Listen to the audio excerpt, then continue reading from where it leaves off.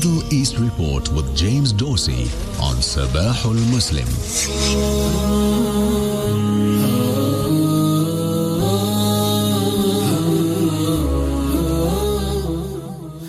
Well, just a little shy past 20 to 8. You're listening to Sabah al-Muslim. It is right here from our studios in Durban this time for the next day or so, I would say. Keeping you company till 9 a.m. This morning, inshallah. Well, joining me for the Middle East report this morning as regular and as always, James Dorsey, who's an award-winning scholar and journalist with a different perspective on the Middle East and a senior fellow at the S. Rajaratnam School of International Studies in Singapore. Of course, you can join James at the world of, or you can find out what he's up to at the world of Middle East, or the turbulent world, Middle East soccer. I'll give that announcement just a little bit, how you can follow James's good works that he's taking place or he's doing, on the subject, on the matter itself. Good day to you, James. Pleasure to be with you. Good morning. Thank you for joining us. James, as we head into the month of Ramadan, is obviously not the Muslim world that's looking at the arrival of that month with interest, but Israel, looking at that month and noting very well that, either you want to downscale in Gaza, you want to de-escalate if that is even possible at this stage, at this time. But what's certainly going to be a flashpoint of discussion locally and internationally is the issue of Al-Aqsa. Now, for the part of Israel, they would like to see that Ramadan goes by and there's no further, damage to their reputation, more further attention in the area. But Al-Aqsa is no doubt going to feature in the Ramadan that's going to start in the next, few days' time. Your thoughts on that? Well, it's certainly a flashpoint in discussion. The question is whether this year, when Ramadan starts around March 10, whether it's going to become a flashpoint on the ground. And the indications are that it will, both because of Hamas, as well as because of the far-right elements in Benjamin Netanyahu's Israeli cabinet. Hamas has called for major demonstrations, and obviously Ramadan is a time when a lot of the faithful, certainly those in Palestine, mitigate towards the Al-Aqsa Mosque. And at the same time, the far right wants to even further restrict the number of people and those who can access the Al-Aqsa Mosque. So among other things, right now, what the Israelis try to bar from the mosque are younger men. The far right is now talking about an age limit that would be only 60 and above. And so the expectation is that that this will lead to clashes on the or around the Al-Aqsa Mosque in the Haram al-Sharif. And that, of course, given the Gaza war, is going to further heighten emotions. On the same topic, James, I've read about a few hours ago that the Knesset decided to remove some of the powers given to, Ben Gvir in particular. Unsure exactly, what that meant, or if you were but all fair with the fact regarding the issue of Al-Aqsa and him not being able to control or manage the security issues of the compound itself. Are you aware of anything such related, James? Well, I think there's certainly on the part of Netanyahu an effort to restrain or to delimit the powers of the far right. That links into the larger picture, if you wish, that Netanyahu is in many ways caught in a catch-22, and part of that catch-22 is the fact that the far right can determine whether or not his government has a future, which also obviously impacts the ceasefire negotiations. And whereas Netanyahu wants to keep the focus on Gaza, the Israeli far right and people like Ben-Gvir, but also Bezalel Smotrich, the finance minister, are much more broadly focused at this point in terms of restricting things like access to the Al-Aqsa Mosque. Moving on, of course, staying in that part of the world, pressure, of course, mounting on Israel and, of course, on Hamas as well to agree to a ceasefire. Now, this was the agreement, or should I say the discussions of the last few days ago in Paris, that where somehow, in principle, Israel agreeing to a ceasefire or a truce during the course of the month of Ramadan in exchange for a number of hostages. What's the latest coming out on the ceasefire talks? Well, in fact, I think that the Al-Aqsa Mosque issue is closely linked to that. So Israel, you have these negotiations, and they've moved on since Paris. They're actually now in Doha with another round of negotiations. And I think part of Hamas's calculation is certainly after what happened yesterday, with the death of the killing of more than 100 Palestinians who were seeking aid, that Hamas sees heightened tensions around the Al-Aqsa Mosque as one more element in pressuring Israel into a ceasefire. The problem with the ceasefire negotiations is, and Israel's position has been somewhat weakened by what happened yesterday, but the fundamental problem is that what's the objective? So Israel wants indeed some degree of quiet over Ramadan, needs to be seen to getting Hamas-held hostages freed, and therefore, but does not want to surrender its goal of continuing the war once this ceasefire comes to an end, whereas Hamas is under pressure on the one hand to alleviate the pressure on the Palestinian population in Gaza, to alleviate the humanitarian situation, but on the other hand does not want a temporary ceasefire. It wants to leverage this into a permanent ceasefire, an end of the war, withdrawal of Israeli troops, and so forth. And that's, I think, where the where the pressure or where the bottleneck is.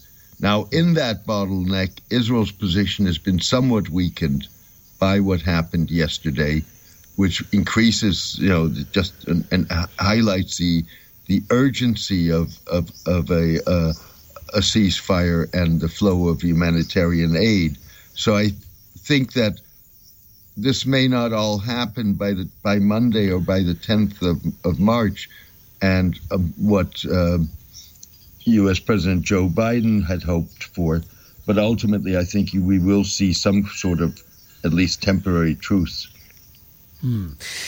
Moving on, of course, to the role of Hamas, the police force. Now, we've seen Hamas's police force in Gaza, not probably as active as they were, obviously, but still maintaining some form of law and order in the lines itself, giving an indication that Hamas is not entirely eradicated. In fact, many may say far from it. Its military capabilities may have been, if you want to call that military capabilities, giving it that title, may have been blunted or dented or even practically destroyed, but as a functional organization that maintains law and order, and even as a multinational movement in Lebanon, maybe in Jordan as well, other parts of the world, it's still a functioning, I won't say a community, but still a functioning element of the Palestinian resistance. Indeed. Well, I think there are two things that are playing here. One is the fact that, particularly in northern Gaza, Hamas has continuously reasserted itself as soon as Israeli troops withdrew from a certain area. And reasserting it itself meant that it re-emphasized its position as a governing authority, and it did so partly through trying to establish law and order in those areas. Now, what happened yesterday, with other words, the death of more than 100 Palestinians and hundreds wounded as they tried to basically storm aid trucks entering Gaza, is an aspect of that. And there may very well be truth to the Israeli version of events. In other words, that initially there was a stampede and people died in that stampede. It makes perfect sense. But then the Israelis opened fire because they felt that their own people in positions were being threatened.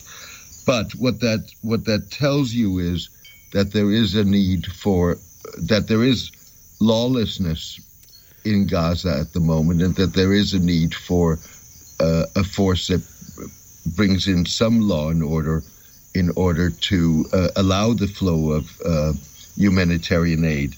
And in fact, the Americans have been telling the Israelis that they should halt their attacks on the Hamas police force as part of the overall assault on Hamas, because those are the forces that can maintain some law and order.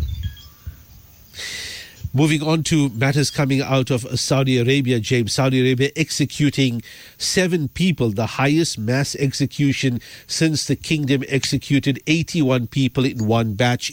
This was back in 2022.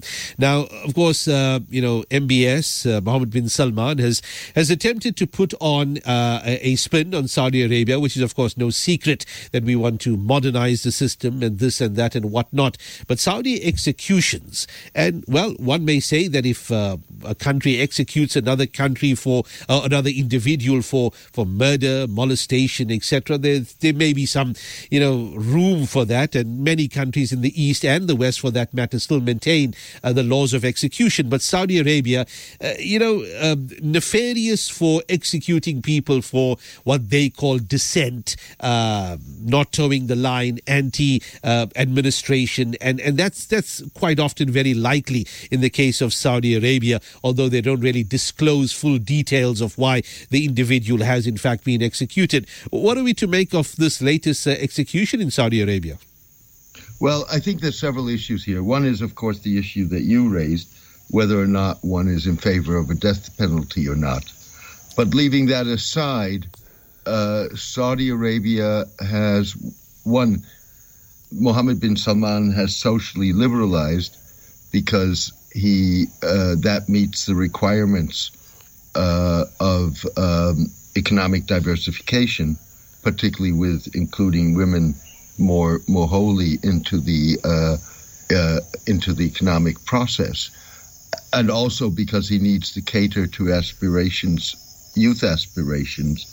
But Mohammed bin Salman's rule is also one of the harshest rules that Saudi Arabia has known since it was founded in 1932. And its definitions of what constitutes a capital crime are very far-reaching. Keep in mind that, for example, atheism, whatever one thinks of atheism, is defined as terrorism in Saudi law, which is extreme.